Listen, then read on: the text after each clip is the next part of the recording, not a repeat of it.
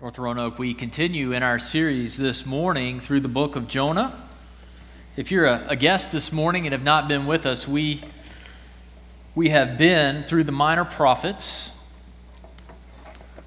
We preached sequentially through the minor prophets, and we skipped Jonah because I wanted to be able to dive more deeply into the book of Jonah. It's a bit of an unexpected book. We see in the minor prophets the promise of God's judgment, that God's judgment against sin and against sinners is certain, but also the certainty of God's salvation. And it's almost as if there's a little bit of a paradox. How can both be true? And we understand the minor prophets give us little morsels of fact sprinkled in there that cause us to know that we should be looking for and expecting Jesus to come. We even see that in Jonah because we have a prophet of God who's thrown overboard to certain death by pagans who want to be held innocent of his blood. And on the third day, he emerges on dry land and goes to Nineveh and preaches the gospel. We see we should be looking for someone like Jesus in the minor prophets, but we especially see it in Jonah. And what we see more so in Jonah than any of the other minor prophets, I believe, is this missionary heart of God. That in the midst of books that talk about judgment and condemnation that is due against our sin, we see very clearly a picture of a God who wants to save, who delights to spare, who wants us to enjoy Him and to know Him and to be blessed by Him. And so we've been preaching through Jonah chapter 1, where Jonah runs from God's call, and then Jonah chapter 2, where he has been thrown overboard and he's in the depths of the sea, about to die and perhaps even dead, and God raises him up and delivers him in the fish on the third day on the dry land, and then he preaches the gospel to Nineveh in chapter 3, and the Ninevites are saved, and God relents concerning the judgment and the fiery wrath that he had toward their sin, and that should be the end of Jonah. In fact, in most of your children's Bibles, it is the end of Jonah. Nineveh repents, praise be the Lord, next book. But we have chapter 4. Would you consider with me the Word of God, Jonah chapter 4. But it greatly displeased Jonah, and he became angry. It's not the ending that we get in our children's Bibles, but it did greatly displease Jonah, and he became angry. The word angry there literally means it burned to him. You ever been so mad you're burned up on the inside that it was burning to him? Verse 2, he prayed to the Lord and said, "Please, Lord, was not this what I said while I was still in my own country? Therefore, in order to forestall this, I fled to Tarshish, for I knew that you are a gracious and compassionate God, slow to anger and abundant in loving kindness, and one who relents concerning calamity. Therefore now, O Lord, please take my life from me, for death is better to me than life." The Lord said, "Do you have good reason to be angry?" Then Jonah went out from the city and sat east of it. There he made a shelter for himself and sat under it in the shade until he could see what would happen in the city. So the Lord God appointed a plant, and it grew up over Jonah to be shade over his head to deliver him from his discomfort. The word discomfort there is literally the word evil. And Jonah was extremely happy about the plant. But God appointed a worm when dawn came the next day, and it attacked the plant and it withered. When the sun came up, God appointed a scorching east wind, and the sun beat down on Jonah's head so that he became faint and begged with his soul to die, saying, "Death is better to me than life." Then God said to Jonah, "Do you have good reason to be angry about the plant?" And he said, "I have good reason to be angry, even to death." Then the Lord said, "You had compassion on the plant for which you did not work and which you did not cause to grow, which came up overnight and perished overnight. Should I not have compassion on Nineveh, the great city, in which there are more than 120,000 persons who do not know the difference between their right hand and left hand, as well as many animals?" Would you pray with me? God, help us to see ourselves in this text. Holy Spirit of God, grace us with the humility in the next few moments to receive from you what it is that you would have us to see in ourselves. Help us not to listen to this message or to listen to the Word of God in the way that Jonah listened to God. Holy Spirit, we give you permission to expose the areas of our heart that need to be challenged this morning. Holy Spirit, we invite you to give us a renewed appreciation for how gracious God is. Spirit of God, we give you permission to challenge us, to encourage us, and to catapult us forward for the sake of the advance of your gospel. God, we ask that this message would not just be another sermon that we would go and file away somewhere, but that it would begin to transform us individually and corporately. We ask it all in the name of Jesus. Amen. In Romans chapter 9, verses 1 through 3, the Apostle Paul makes a shocking statement. He realizes that God's judgment is coming upon Jews who are rejecting the Messiah. And as you know, the Apostle Paul was ethnically a Jew, and it is breaking his heart that his brethren are going to perish because they are rejecting Jesus, the Messiah. He declares in verse 3, "I could wish that I myself were accursed, separated from Christ for the sake of my brethren." To put it in layman's terms, Paul says, if I could go to hell so that these people could be delivered from hell and rescued by Jesus, that's what I would like to do.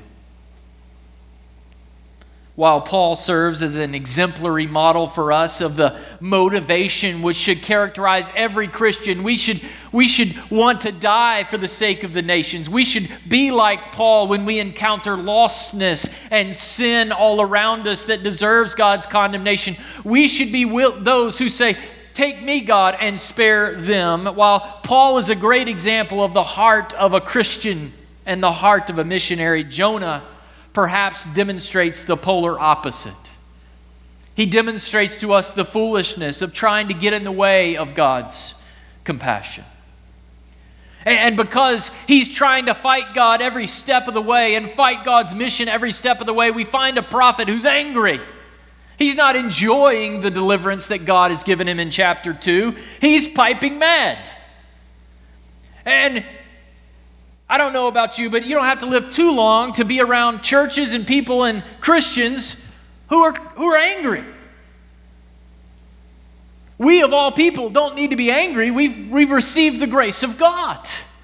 And for us to enjoy what God has done in our life, we've got to get to the place where we understand that what we've been given is so that we can give it away. Even to those for whom we may not feel comfortable giving it away. So for us to enjoy God's grace, to not be the angry Christian, but the Christian who delights in the fact that God rescued us from the bottom of the sea, to enjoy God's grace, we must not angrily limit His grace to those we are comfortable with God saving. Secondly, we must not have more regard for earthly comforts than the eternal destiny of others. And finally, we must not fight against God's will to save. If we're going to enjoy God's grace, first, we must not angrily limit God's grace to those that we are comfortable with God saving. In the previous verse, at the end of chapter 3, we discovered that an entire city has been spared the judgment of God's burning anger against sin. But in verses 2 and 3, Jonah doesn't see this as a reason to celebrate God's compassion, but rather to question it. He says, "Didn't I try to stop you, God? Isn't this what I told you would happen?" Jonah tells us in chapter 4 what was really going on in chapter 1. He apparently had an argument with God. God's word comes to Jonah, and Jonah says, "Well, I got a word for you, God. I know what you're going to do." And Jonah he has the audacity to put his word against God's word, to put his appraisal of the Ninevites against God's appraisal of the Ninevites, to question a God who would go on mission to a wicked people. So he tried to stop it by fleeing to Tarshish. But neither God's prophet nor God's church can stop the God who controls the fish, the plant, the worm, and the wind. Jonah, notice in verse 2, it says he prays. The word prayer is used for the second time in the book. The first time he prayed was back in chapter 2, when he prayed for God to deliver him. But now, how ironic, Jonah prays that God would rethink his position on Nineveh and that he would condemn them. So he's happy to pray for his own salvation, but he's praying for the Ninevites' condemnation. Verse 1, the word anger means to burn. Jonah is steamed. He's piping mad. He's hotter than a major league manager tossing second base into the outfield after a blown call that cost him the World Series. He's hot. The words greatly displeased Jonah literally mean it was evil to Jonah, a great evil. Do you catch the irony? In verse 8 of chapter 3, the Ninevites turn from their evil, which the prophet of God thinks is evil. This is crazy. Jonah is burning mad because the Ninevites escaped God's burning wrath. This passage is dripping with irony. Jonah is seething with anger because God is slow to anger. It's a part of who he is. It's in his very name, his very character. Philip Carey writes it this way: Jonah's wrath burns hot enough that he's ready to sit in judgment over the judge of the universe. He's questioning God. And his question to God, though rhetorical, is written in the Hebrew with the expectation that God is going to say, you know what, Jonah, you're right. I don't know what I was doing when I sent you there to save those Ninevites. Jonah invites, through this dripping irony, a comparison of Jonah to God. He wants us to see how silly we look when we who have known God's grace want to deny his blessings to others, even those who have spent their entire lives seeking our harm. Nineveh wanted to destroy Israel. It's not like God sent Jonah to an easy place. Verses 2 and 3, it's difficult to think of a way that Jonah's prayer could have been any more self-centered. I don't know if there's another more self-centered prayer in Scripture than the one we find in verses 2 and 3. He uses the words my and I 8 times in 2 verses. Wasn't this what I said while I was in my country? I fled because I knew your compassion. So take my life from me, for death is better to me than life. All right, Jonah, we get it. Jonah has the audacity to expect God to agree with him. He thinks he has a legitimate beef with God. And he even quotes back to God what God's name is, as recorded in Exodus 36, 7 and 8. The Lord God, compassionate and gracious, slow to anger and abounding in loving kindness and truth, who keeps loving kindness for thousands, who forgives iniquity, transgression, and sin, yet he will by no means leave the guilty unpunished. Jonah leaves that part off almost as if to say to God, did you forget about your justice, God? But Israel is familiar with the forgiveness of God, is she not? Moses quotes from this very passage in Numbers 14 when he intercedes for the Israelites after they've rebelled in the desert. And he says, forgive the iniquity of this people. How and why? According to the greatness of your loving kindness.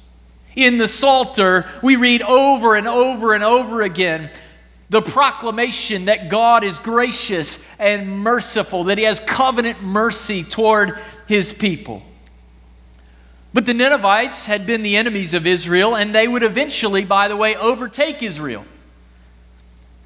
Eventually, the Ninevites would go back to their old ways, and they would be the capital city of the country that overthrew Israel, the northern kingdom. Now, let me ask you a question.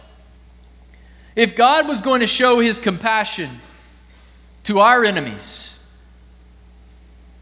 if he was going to send us to our enemies to proclaim his gospel and his deliverance to a people who might one day give birth to other people who would then overthrow us, would we still be willing to go? Or would we begin to think that somehow we deserve the grace that we've received from God? That somehow, because of what the future holds, that we've got to renege on what God is calling us to do right now? Are we willing to go to the hard places regardless of the results? Or do somehow we believe that the people to whom God is sending us just don't deserve God's grace as much as we did? Which, by the way, how many of us deserved it at all? None of us. It's all of God. Now, Philip Carey offers an important clarification here. We've got to be clear where Jonah goes wrong. It's not as if we should never desire God's justice.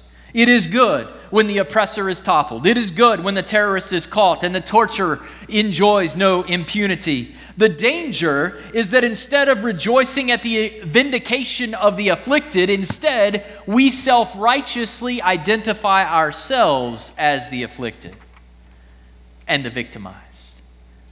The danger here is the victim mentality, that we deserve God to pay attention to our needs and to take care of us, but those other people not so much.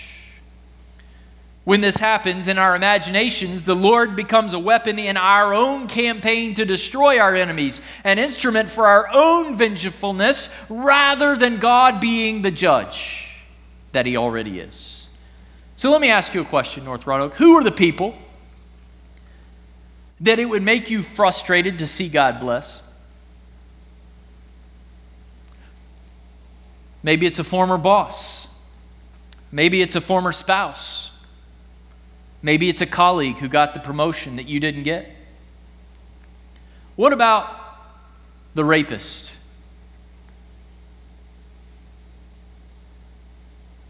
What about the murderer? The petty thief, the loiterer? What about the black man? What about the white woman?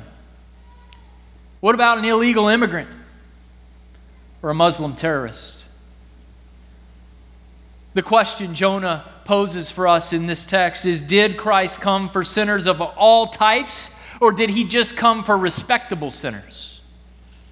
Did He come just to certify the good people with a little bit of a Jesus badge on their shirt, put a little fish on there and feel good about life? Or did God really leave heaven not just to rescue us, but to rescue the most vile and the wicked and depraved in the world, and to use us as a part of getting His gospel there? We are no different from Jonah when we try to limit God's salvation to our own pre-approved categories of who's good enough to get the gospel and who's not.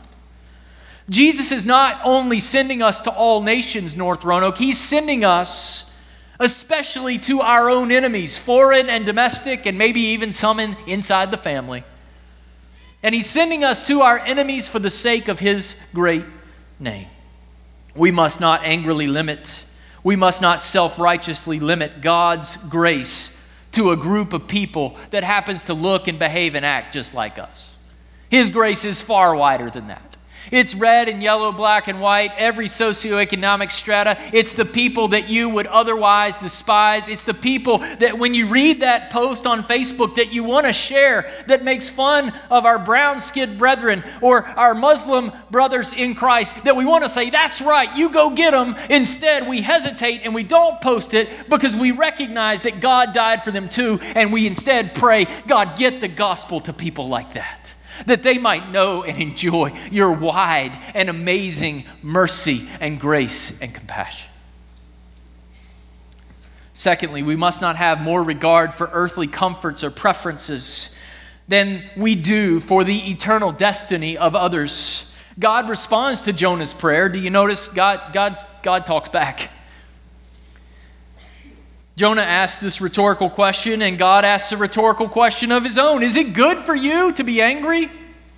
God introduces the concept of goodness, of moral uprightness. Is it right? Do you really, Jonah, think you have the moral high ground in this argument that you've just started? And this is the question that God asks each of us who only want the comforts of being God's children with none of the challenges that come with His Great Commission. To those of us who became Christians just so we could have a nice life, but didn't want to have anything to do with the advance of the gospel to the nations, God asks this question: is it good for you to be angry? But Jonah doesn't get the memo in verse 5. He doesn't turn from his anger. Instead, he doubles down on his anger. He leaves Nineveh. He goes east to wait for God to figure out his mistake and finally burn up Nineveh. He actually has the audacity to leave the city, go east of the city, put out a camping chair, and say, well, I'll see what you're going to do, God. You're going to take care of those Ninevites. I know you're going to come around to the way I see this, God. In the Bible, east is the direction of the disobedient. Adam and Eve go east out of the garden. After killing Abel, Cain goes further east toward Nod. As they go to the Tower of Babel, they go east. Now Jonah moves east of Nineveh, and by telling us that tiny little detail that he's moving east, Jonah has the humility in retrospect to say to us, I am among the most disobedient people in Old Testament history. Jonah puts himself right there among some of the most disobedient people in the Old Testament. Such a successful prophet, and yet such a heart so far from God. You know what a challenge in the church is today? We've moved east of the city. We've moved east. Saying, God, why don't you make us comfortable? Because we already belong to you. And we'll just wait for you to come in judgment of our enemies. Now, is that not partially what we're saying when we look at the news, when we hear the bad reports, when we say the world is disintegrating all around us, and we say, well, I just can't wait for Jesus to come back? Now, to be sure, we should long for Jesus to come back. We should long for the day that he makes things right. But we shouldn't long for Jesus to come back because he's just going to topple all the bad people. We should long for Jesus to come back, yes, because we'll be with him. We long to be with him and to enjoy him and his goodness and his praise and fellowship with our Savior face to face. But until that day, there should be a part of us that says, God, give me some more opportunities to get this gospel to my enemies so that they won't face your judgment, but they will come to know your great compassion and your great care for them. Jonah waits for God to burn up Nineveh, but God brings the heat to Jonah in verses 6 through 8. God appoints a plant to deliver Jonah from his calamity in verse 6. The word calamity there, or discomfort, means evil. In other words, God sends the plant for two reasons. First, so that he would have shade from the sun and he would be out of the heat of the sun. But more importantly and more significantly, God wants to deliver Jonah from the evil within his heart. Jonah may not like God's compassion toward Nineveh, but he sure does like God's shade. In an instant, he moves from great displeasure, verse 1, do you see that? It was a great evil to him, to great or exceeding joy in verse 6. This transition in Jonah's life doesn't come because Nineveh's been saved. It comes because he finally has some shade. In the Bible, shade symbolizes both God's grace, as it does in Hosea 14, chapter 14, verse 7, and it symbolizes the places where Israelites so often practiced idolatry, as it does in Hosea chapter 4, verse 13. So get this. Down through the centuries, God's shade symbolized to the Israelites grace and protection from the wrath they deserved. But rather than going up on the mountains under the shade trees to worship God, what did they do there? They practiced idolatry. They made an idol of the very blessing that God provided for them. And this is exactly what Jonah has done. He said, God, as long as you're for me and just for me, I'm all about that kind of Christianity. But when you're about not just rescuing me, but using me to show others about how great you are, time out, God. So often, we take God's blessings and we worship them rather than the God who gives the blessings. And when God sends a worm to attack the plant, God is preparing to show Jonah something about his own heart. The word for attack here is a military term. It's a term of battle. God attacks the plant that he appointed to grow. I wonder, North Roanoke Baptist Church, how often we assume that we are under enemy attack, when in truth, God is simply getting our attention. He's prying us away from our reliance upon earthly comforts that can prevent us from joining in God's mission. After sending the worm, God sends the east wind to finish the job. Philip Carey writes, in the Bible, east wind is bad news. In Genesis 41:6, the east wind brings famine. In Exodus 10:33, the east wind brings the 8th plague of locusts to the Egyptians. In Psalm 43:7, God shatters the ships of Tarshish with an east wind, which is interesting, is it not? Because God sends a wind to Jonah, and he's on a ship that's going where? To Tarshish. So it very well may be the second time that Jonah has confronted God's east wind. Often, God sends an east wind against pagans who are idolaters. And when God sends the east wind against Jonah, his prophet, here's what God is saying. Jonah's no better than Gentiles, whom God has judged with an east wind. He has made an idol of the blessings that often come with God rather than being a worshiper of God no matter what circumstance he finds himself in. Jonah doesn't hide his frustration or his selfishness. When he was fainting away in the sea, he looked to God and prayed for life. Now he looks to his own soul because he knows God's not going to help him to die, and he begs his own soul to die. Here's what Jonah says: if God's sovereign plan doesn't guarantee my immediate comfort and certify my preferences and my agenda, then I'd just rather die. And in verse 9, God speaks again. Is it good for you to burn on account of the plant? Same question. Is it right? Is it morally right? Do you really think it's good for Jonah to be so self-absorbed that you are stirred to the core? Have compassion, verse 10, over a measly plant while you burn with anger over the repentance of the Ninevites? Don't you see, Jonah? Don't you see, North Roanoke Baptist Church? It is good for God to act consistent with his character and to long to spare sinners. It is good for him to value people more than plants. It is good for God to value souls more than shade. But Jonah just keeps it up. He justifies his anger. It is good for me to be angry, even to death. Jonah fails to see the disconnect between wishing God's judgment upon others and wishing it removed from himself. Are we ever like Jonah? Are we ever like Jonah, the pastor who is bitter because of the success of a nearby church stands with Jonah, the church member who scoffs at international missions because there are too many needs at home stands with Jonah, the Christian who turns up his nose at a waitress covered in tattoos stands with Jonah. The church with a strategy for reaching the well-to-do but none for the down and out stands with Jonah. Jonah wants us to know that truly wanting to reach our enemies means being willing to be inconvenienced for them. He wants us to see it is especially wrong for someone rescued by God's grace to deny it to another. And he wants us, North Roanoke, to be willing to let go of what makes us comfortable for the sake of our enemies. What does this mean in the life of a church? It means that we need to be willing to let go if God should call us to let go of the way it's always been done, just because that's the way it's always been done. It means that when you come to a budgeting process, you don't say, well, what did we do last year? Let's just do it again this year, because that's what we've always done.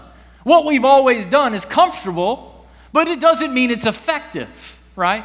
And so Jonah, we can be like Jonah when we say everything we're doing as we've been doing it throughout time immemorial is exactly perfect. God, don't move my cheese. Don't ask me to serve in a different committee or ask me to do anything different than I've ever done.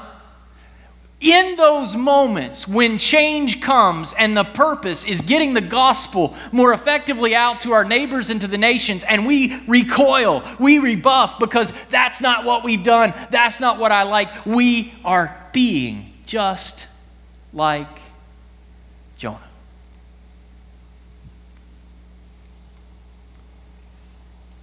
What are you holding on to this morning that's keeping you back from joining in God's mission?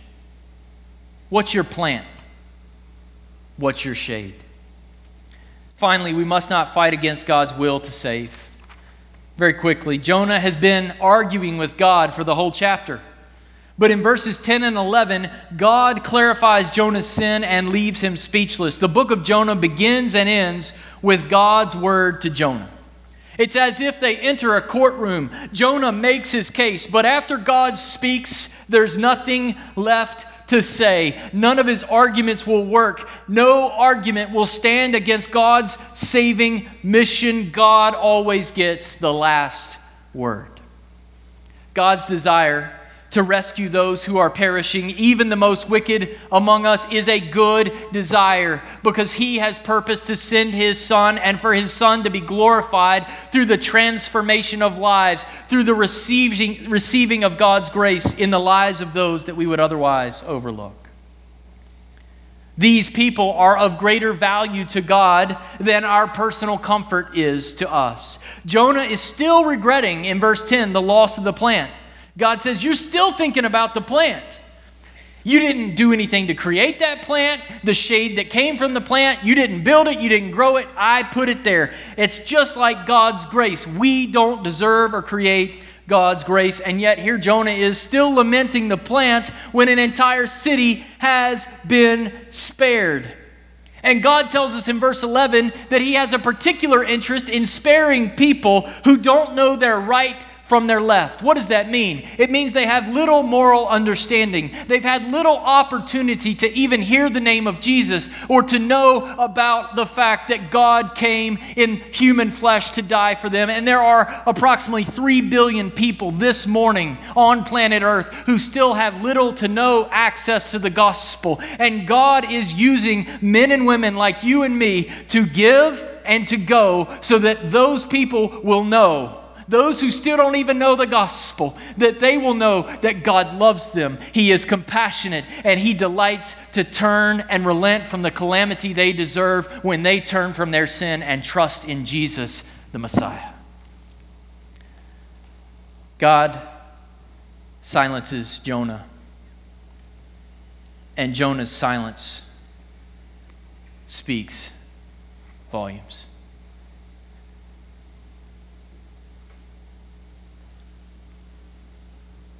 What is or are the idols of comfort in your life? Who are the enemies that God is sending you to? We often can hear a message like this and say, well, I don't know what to do about that. You know what you can do about that? Jonah chapter 2, verse 9 is still true. Salvation is from the Lord. The mercies of God are new every morning. So wherever you are, wherever you've been, today is the day of salvation. Some of you say, well, I'm already saved, but I haven't been engaged in the mission, and God's leading me to see that there's more that can be done that He wants to use me to do. You can come and pray. For others of you, your guests this morning, you say, I want to be a part of a church that wants to spend itself for the sake of the cause of Christ being known among the nations. We invite you to partner with us and to join with us in that mission. And others of you, you're where Nineveh was when the gospel came. You're stuck in sin, deserving of the judgment and the burning anger of God, but you've just discovered that we serve a God who delights to turn away from His wrath and extend to you His great grace when you leave behind your sin and begin to live only for Him. If that's what you need to do this morning, we invite you to come. As Jake and Kim come and play for us, we're going to have a hymn of invitation or a song of invitation. That simply means this. If you need to sit where you are and worship God, sing to God who is mighty to save. If you need to come and join this church this morning, sing to God who's mighty to save as you walk forward, and then tell us we want to partner with you in the Great Commission until Christ comes again. So wherever you are this morning, whatever God's doing in your life, we invite you to come. Father in heaven, we praise you. We praise you that you act consistent with your character. That when your word comes to us in power, when your Holy Spirit breaks into the chambers of our heart, and we begin to hear of our great need for Christ in the gospel, that we don't have to wonder if you will save us. We don't have to doubt or question. We can just run to you. So we thank you, God, for your so great a salvation, that you're a God who operates consistent with your character, that you are entirely trustworthy, that you've given us your word, that we can place our faith in you and know that we've been changed, that we've been saved and rescued. And God, there's a world out there, many of whom are directly opposed to us, and they need that same gospel. Could it be that you've left us here specifically for our own enemies who've yet to hear and turn and repent? God, we pray that you would use North Roanoke Baptist Church to be a part of your saving mission and plan to the ends of the earth. Hear us as we sing about how mighty you are to save. Amen.